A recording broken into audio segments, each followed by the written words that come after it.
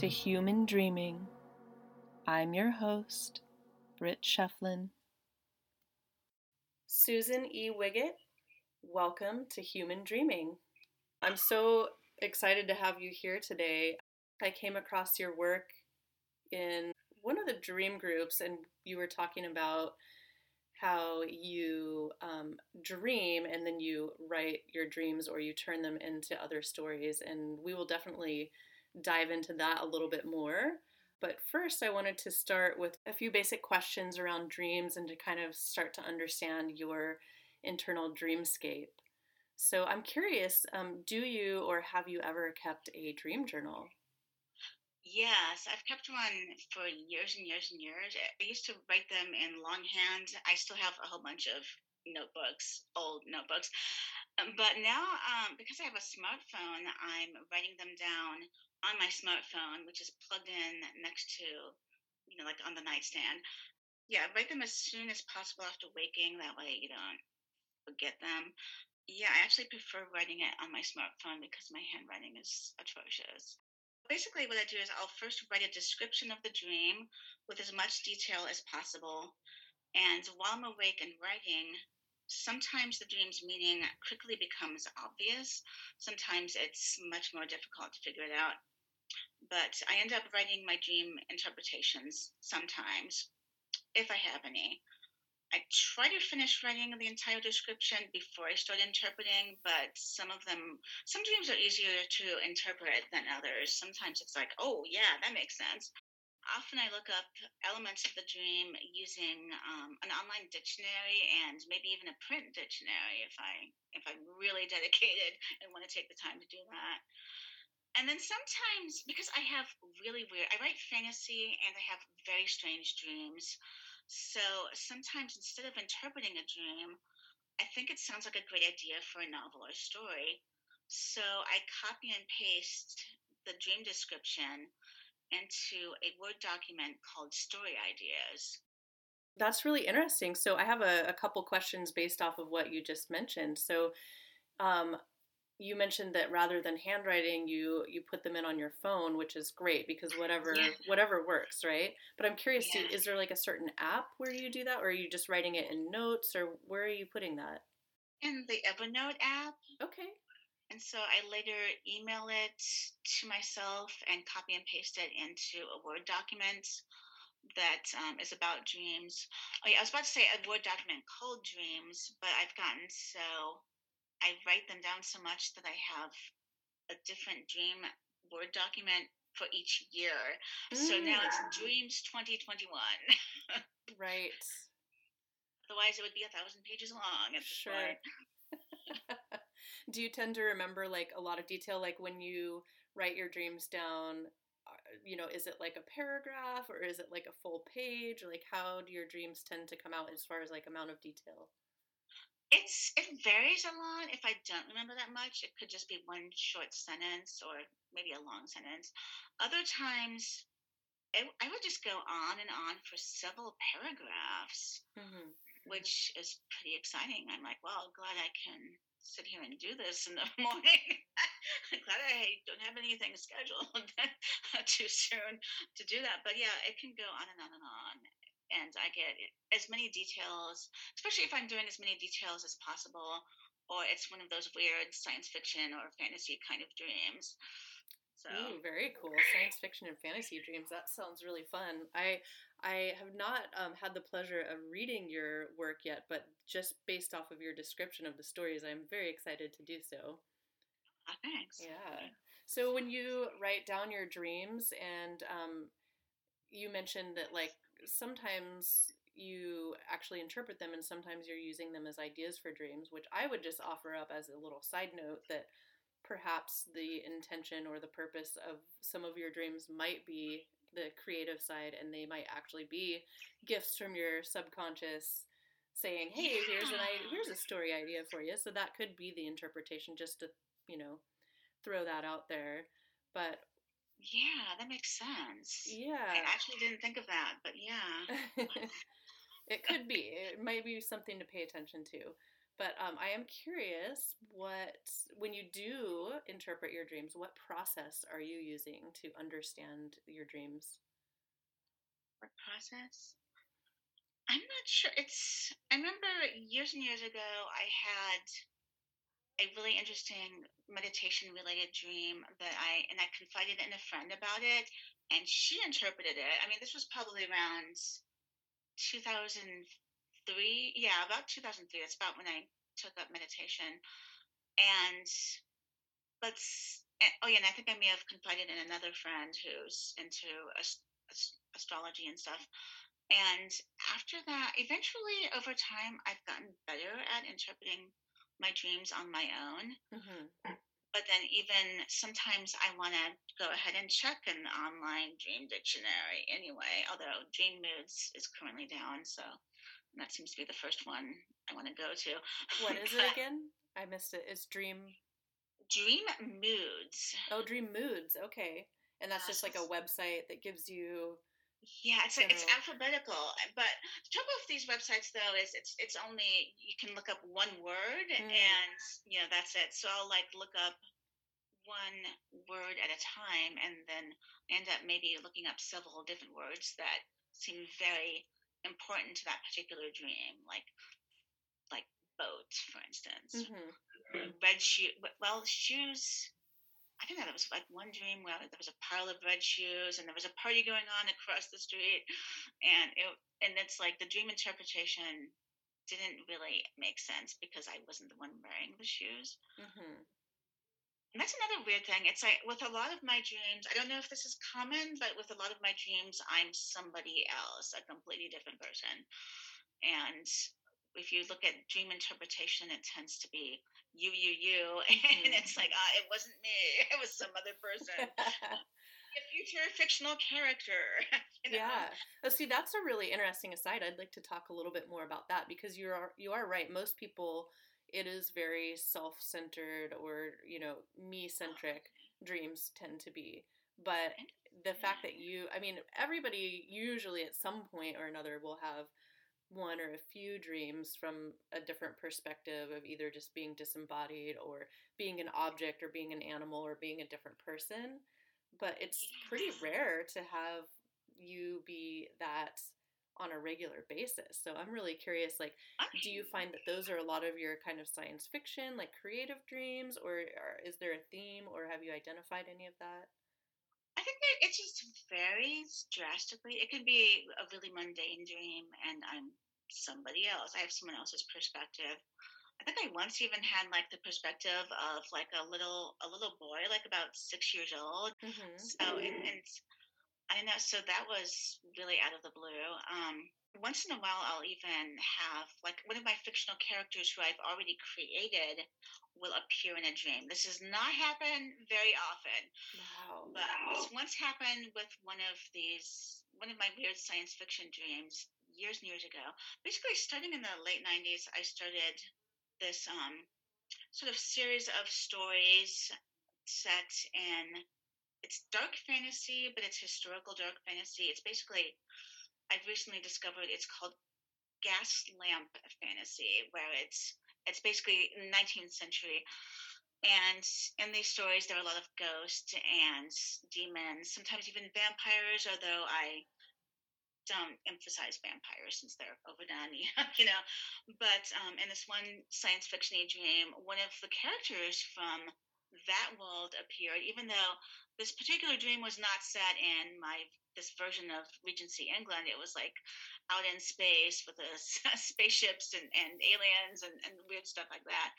But then later I had another dream about her cousin. This was like a really elaborate dream that actually was set in that time and place. It's like Regency England with ghosts and vampires. And so that dream ended up inspiring. Her cousin at that point, he was not a well-developed character. I had gotten some really negative feedback about him. Oh, he's he's snarky and sarcastic. What a jerk, which was a shock to me because I originally wrote him as comic relief. He was supposed to be funny, and it just was inappropriate. Inappropriate snarkiness for this, dark fantasy. But in the dream, he ended up having all this really interesting stuff going on that was tragic and all. And I ended up writing. First, it was going to be a short story, but it just got longer and longer. And finally, years after the dream, I turned it into a novel just a few years ago. I think around maybe 2014. So, and it hasn't been published. It's gotten a few rejection letters from agents. I did share it with a critique group, so I'm not just throwing it out there without feedback. Yeah. I have this weird habit of sometimes even after I've received rejection letters, I end up doing a major overhaul, revision, and thinking, oh, if only I had waited and not submitted before this particular draft, Sure. But yeah, it was. Oh, and another thing about that particular novel is the stuff that's in the novel. Not all of it was in the dream. It was basically the dream sets up the beginning and sets up the basics of the novel, and I just kept spinning off it. I expanded on it a lot, and at one point the point at which I shared it with my critique group was when I was just utterly stumped, because here's this weird novel based on a dream, a bizarre dream that seemed to come out of nowhere. Not entirely, since this character already existed, but so I ended up sharing it with my critique group and getting really great feedback that ended the I basically had gotten writer's block on this specific project by the time I was like, okay, I'm going to share this with my critique group, and they helped. And also because of what was going on in the world at that time, I was reading books on activism, like anti-fascist kind of stuff, how to, I don't know, overthrow, how to how to protest and whatnot. And I ended up incorporating some of that sort of activism into the novel, and it ended up helping me develop the plot even more, and it ended up being a full-length novel. Oh wow, that's amazing. Yeah, about 90,000 words, more or less. So kind of segueing here a little bit, and it could be from any perspective, like as a writer or a dreamer or just a creative person in general. I'm curious if you could create any sort of PSA, public service announcement, in any format, whether that would be a commercial, a billboard, like, a television series, a book, what have you, that the whole world would see. And it could just be anything from a sentence to being more intricate, in any format, essentially. What would your message be? What would that look like? And how would you transmit that to people? I'm not sure. I think I would say, if it was just one brief sentence, it would be dismantle white supremacist patriarchy, basically. I love it. And I'm not sure how I would transmit it. I imagine maybe a Kickstarter, set up a Kickstarter to pay for an internet ad that would pop up all over the internet on websites and social media. And I mean, I could post it on my Facebook or Twitter pages, but hardly anyone would see that on my personal pages. Yeah. Oh, I love that. I've never had anybody mention a Kickstarter before, but that's really brilliant because you get people engaged. I really like that. And also 100% behind that message. Oh, good. Thanks. I love it. So I know that you are a very vivid dreamer, and you journal and you use your dreams in your creative life. I'm curious, have you ever had a dream that really stands out as having changed the course of your life? I don't know if this qualifies as quite that, that huge, but I did have a dream. It's probably between like 2003 and 2007. I took up meditation in 2003, and I found that I ended up being obsessed with Tibetan culture.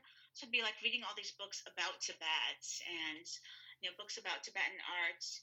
And at some point, I'm not sure if it was right before the dream or like right in reaction to the dream, I got to thinking, you know what, I'm too obsessed with Tibetan culture and need to focus more on my actual meditation.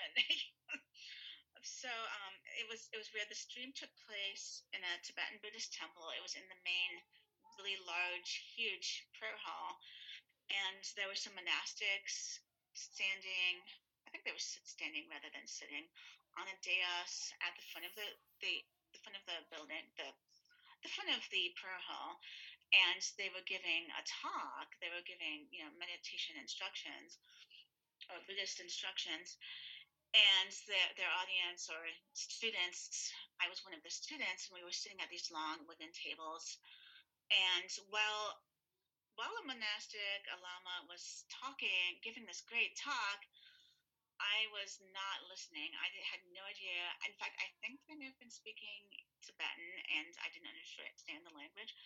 And I was just looking around the room, admiring the decor and not focusing. And I realized what I was doing and felt guilty. And I looked down at the table, and on the table there was this tray that was full of this sort of colored sand that is used in sand mandalas, Tibetan Buddhist sand mandalas. But the colors were all mixed together. It was chaotic. It was just a mess. And I think as soon as I woke up, I knew what that dream was about, that I needed to focus more on my meditation practice and less on Tibetan culture. And at some point, I ended up with a book and CD set called Insight Meditation. It's by Sharon Salzberg and I think Joseph Goldberg. But yeah, through that book and CD set, which was free of cultural baggage, it was essentially Theravada Buddhism, not Tibetan Buddhism. And through that, I was able to develop a disciplined daily meditation practice. And it's totally different, much simpler, straightforward. It's like the original type of Buddhist meditation, pretty much. Very cool. Like a little less dogmatic. Yeah, it's not. Yeah, Tibetan Buddhism is really complicated. They have it's influenced by Indian Tantra. There's like these complicated visualizations of deities that are bright and colorful, whereas with Insight Meditation, aka Vipassana, you're focusing on your breath. You don't even need. You can have visualizations like there's loving kindness meditation, where you have basically a mantra: May you be happy, may you be healthy, may you be safe, may you live with ease. That's like a very basic, very basic version of loving kindness or metta meditation. So that's part of the Insight Meditation. It's very simple and straightforward compared to these elaborate visualizations in Tibetan Buddhism. So yeah, I'm glad I switched. Yeah. Practices.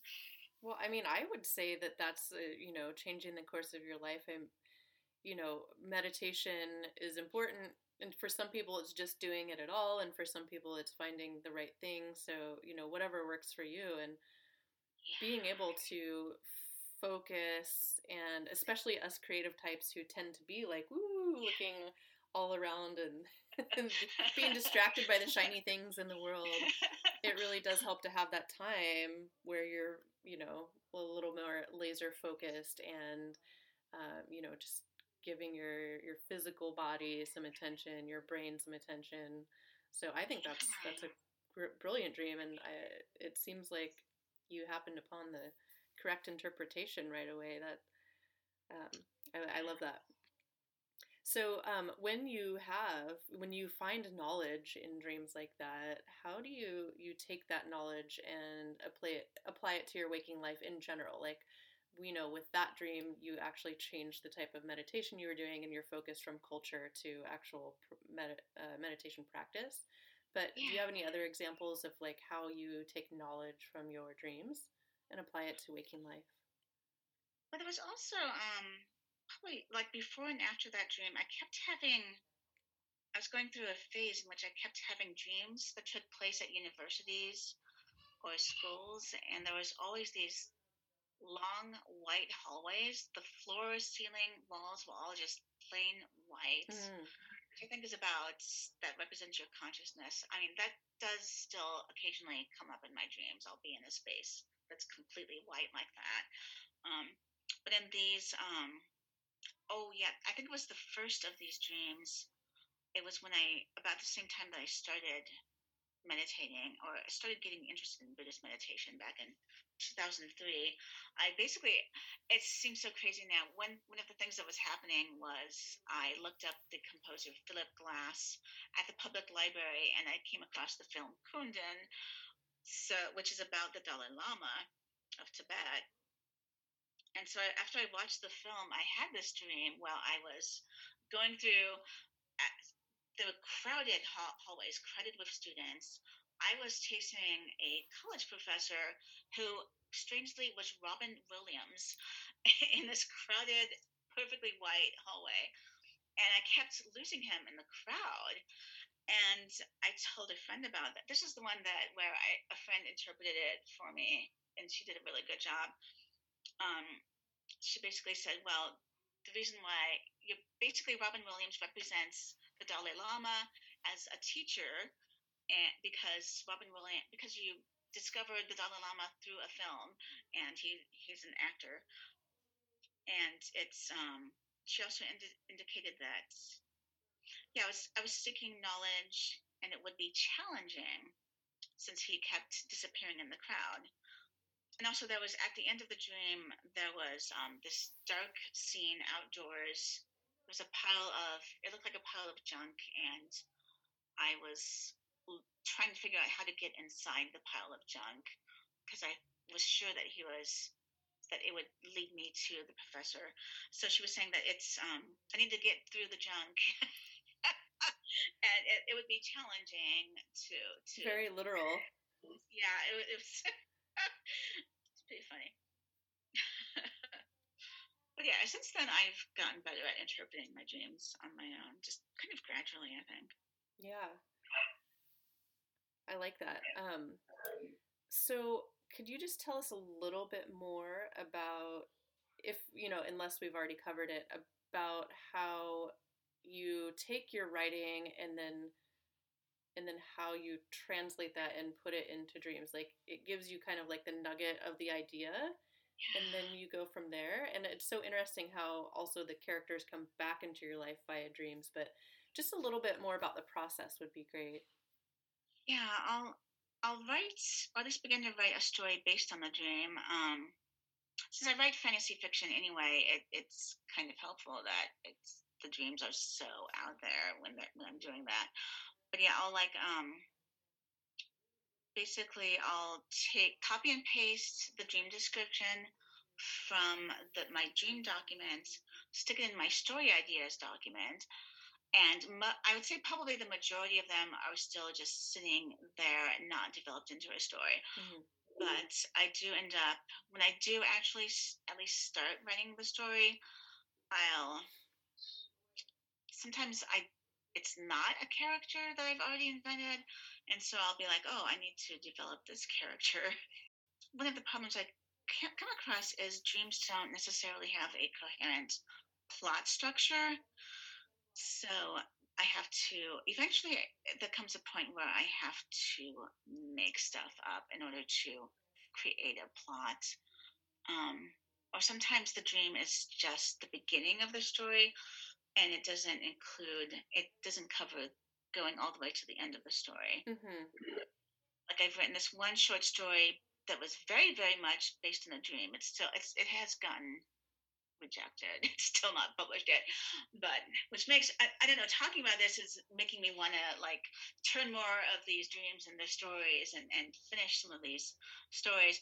But anyway, in this one dream, it was another one of those characters from that dark fantasy Regency England reality, and he was a friend of the other characters. And in this dream, he falls in love with he seemingly falls in love. He's really hypnotized, but by this type of fairy who's the governess of his cousins, these two little kids, at his parents' house, and it's just really weird. Oh, wow. But I don't think that I'm not sure, but I don't think in the dream he actually distances himself from her and goes off to London. But in the story, I ended up, okay, this needs to be resolved, because I just, with the dream, I'm pretty sure it ends it with him getting down on his knees and, confessing his love to this fairy. And it's, when I woke up, I was like, oh, this is painful and awkward. I end up having him, he has to, in order to stop being hypnotized by her, he needs to, and snap out of it, he needs to leave. So he goes off to London and is hanging out with friends in London. And he recovers, but his father ends up, well, being hypnotized by her back home at the country house. So I ended up just making up this plot twist that was not in the dream at all. Dreams can be a lot shorter than. Yes. Oh, that's so cool, though. I really love that, and I agree. I mean, it's like you have this wealth of information, of sources for ideas, so that's really cool. So sometimes you might just like go back through, and if something really grabs you, then start to form that into a full-fledged short story or novel. Yeah, exactly. I like that. That's a really cool process, and what a gift to be able to have so many stories coming to you in your dreams like that. Oh, thanks. Yeah. So do you want to just let us know where and how people can find you and your work? And of course, I will add everything into the show notes as well, so that they can digitally excellent. Find it. But just to give them a little something of where they can find you. Yeah. I think I mentioned I have some books on Amazon.com, and those are published under Susan E. Wigget, Wigget, and under my initials, S.E. Wigget. So basically two initials, first two initials, followed by my last name. But then I also blog on Medium under S.E. Wigget, and I'm on Twitter where my account is @SoWigget, and it's spelled SEWIGET without the extra G. And on Twitter, I do post updates about my writing, so it's a good place to look. Oh, and I also have a Facebook author page, which is also S.E. Wigget, and it's with 2 G's. Perfect. So if I were to read one of your books, which one would you recommend that I start with? Because it's short and whimsical, I would recommend the first volume, and the Womanwick, it's really shiny. Oh, yeah. The Womanwick Witches Chronicles. Well, it's not Chronicles, it's just Womanwick Witches. It's less than one. So I've self-published 3 volumes. I know after this discussion, I'm tempted to maybe do a little more, even though I'm not that great at marketing. So the self-publishing has a frustrating side. Yes. And desire to have, That's the hard thing for creatives. We're not always great at marketing, but that's why you got to make things. Yeah. You got to make friends who know how to market but need creative stuff. Exactly. I mean, my favorite one. Okay, so there's lesson 1 is spells and enchantments. Lesson 2 is gingerbread. And then lesson 3 is actually my favorite one, Violet and Steampunk Boy. I had a really fun time writing about those quirky. I introduced Steampunk Boy, he's really into steampunk. Very cool. So are they they're novel format though, like fantasy fiction? Yeah, and they're middle grade, so they're children's books, but I think that they are, at least I had fun writing them. I'm pretty sure that adults can enjoy them too. Oh, awesome. I mean, there's an eccentric witch named Amaryllis, and she's Violet's aunt, and she teaches her witchcraft, basically. And it's good witchcraft, and she has a talking cat and a little dragon named Brimstone. Oh my gosh. Okay, so I have to tell you this. I definitely need to read these because I have a 7-year-old daughter who is obsessed with dragons and cats and nice. magic. So we will definitely need to be reading that. And that is the whole world of what like the books that I'm reading right now is like younger or like young adult Oh, fiction, you know, because I'll like read her longer chapter books out loud. She can read really well shorter books on her own, but I read yeah. the chapter books like that to her. So I will definitely be checking that out. I'm very excited. Nice. I wrote, you know, what's weird is I wrote the original version of this when I was a teenager back in the 1980s. It was a bunch of short stories. And when I was 19, I thought, since I'm compelled to keep revisiting these characters, why don't I stick the stories together and call it a novel? And, you know, I wasn't trying to be deceitful, but yeah, it didn't really work out as a novel. Years later, like about, I think about 10 years ago, oh, wait a minute, it was 2012, because I just recently found something about that. I shared that the original version with a publishing class, graduate level at PSU, and they gave me a ton of feedback. And it was overwhelming. There was just so much feedback, Mm-hmm. including things like, oh, this should be, one of the unanimous opinions was that I needed to take it from Victorian England to modern day America. So I was thinking, oh, I guess I should set it in modern day Portland, which is what I ultimately did.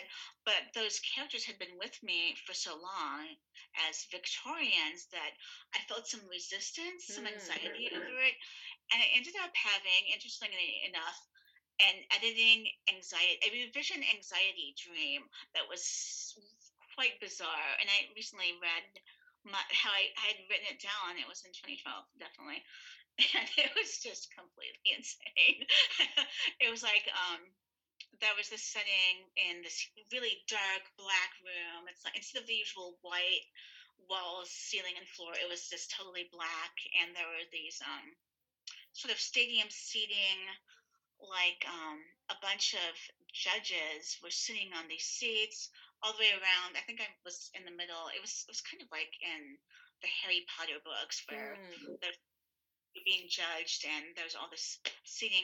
But it turned out that all of these characters were actually androids, and so I think like some rebellious androids or other androids came in, barging in, and beating up the original androids, and they shattered like glass. Oh wow. And it was so weird. I'm not sure how I managed to interpret this one, because just reading the description without reading my interpretation, I was like, what on earth? That is crazy. But in my interpretation, the um, the characters shattering like glass was representative of, oh, I have to change these characters from Victorians to modern day Americans, and that's so complicated and intimidating, you know. So, and oh yeah, and I also felt, because I got all, I mean, it was very helpful feedback, but I got all this feedback dumped on me all at once from a whole bunch of people. I felt like I was being judged, and so Right. that judgment room, you know, with all these different characters looking down on me and disapproving. Yeah. It can certainly feel that way even when it's constructive, but Yeah, it yeah. was it was definitely overwhelmingly constructive. Here's my Yeah. cat. Oh, hi, kitty. Very cute. Well, thank you so much for sharing your time with us today. Did I miss anything? Is there anything else that you would like to add before we wrap up? I think that's about it. Me. Okay. Well, like I said, I will make sure to add everything in the show notes so that when people listen to this episode, they can be sure to find you, and I'll put links to your books and all of that fun stuff. Oh, Um, thanks so much. Yeah. yeah, but I am really amazed by by how you managed to take your rich dream life and utilize it in your creative waking life. I think it's really beautiful and inspiring, and I'm super excited to read your work, and I hope Oh, I get to thanks. talk to you again. Yeah, talking about this has inspired me. I'm like, most of these, you know, these dream story things, most of them are unfinished. But now I'm like, I need to go back and finish those. And also, weirdly enough, when you emailed me about this podcast, I was in a Zoom meeting with Writers Coffee Talk, and it was yesterday. I shared with them a dream that I had a couple years ago that I've decided I'm going to write a novel based on this dream for National Novel Writing Month, which is cool. November. So it was like sharing. They were giving me, helping me out with the ideas and all, because it needs a plot and an outline and all that. Very cool. Yeah. I love it. Well, again, thank you so much, and I hope we get to talk again soon. And please keep in touch. Yeah, thanks for interviewing me. This was great. Yeah, thank you. We are supported by Human Dreaming, The Dynamics of Dream Interpretation by Sunshine Press. The Human Dreaming book can be purchased on Amazon.com, the Barnes & Noble website, or through your local bookstore. For Dream Share or help with interpretation, please join us at the Human Dreaming Facebook group. You can also find us on Instagram at human_dreaming. Thank you for listening and subscribing, and please join us again next week.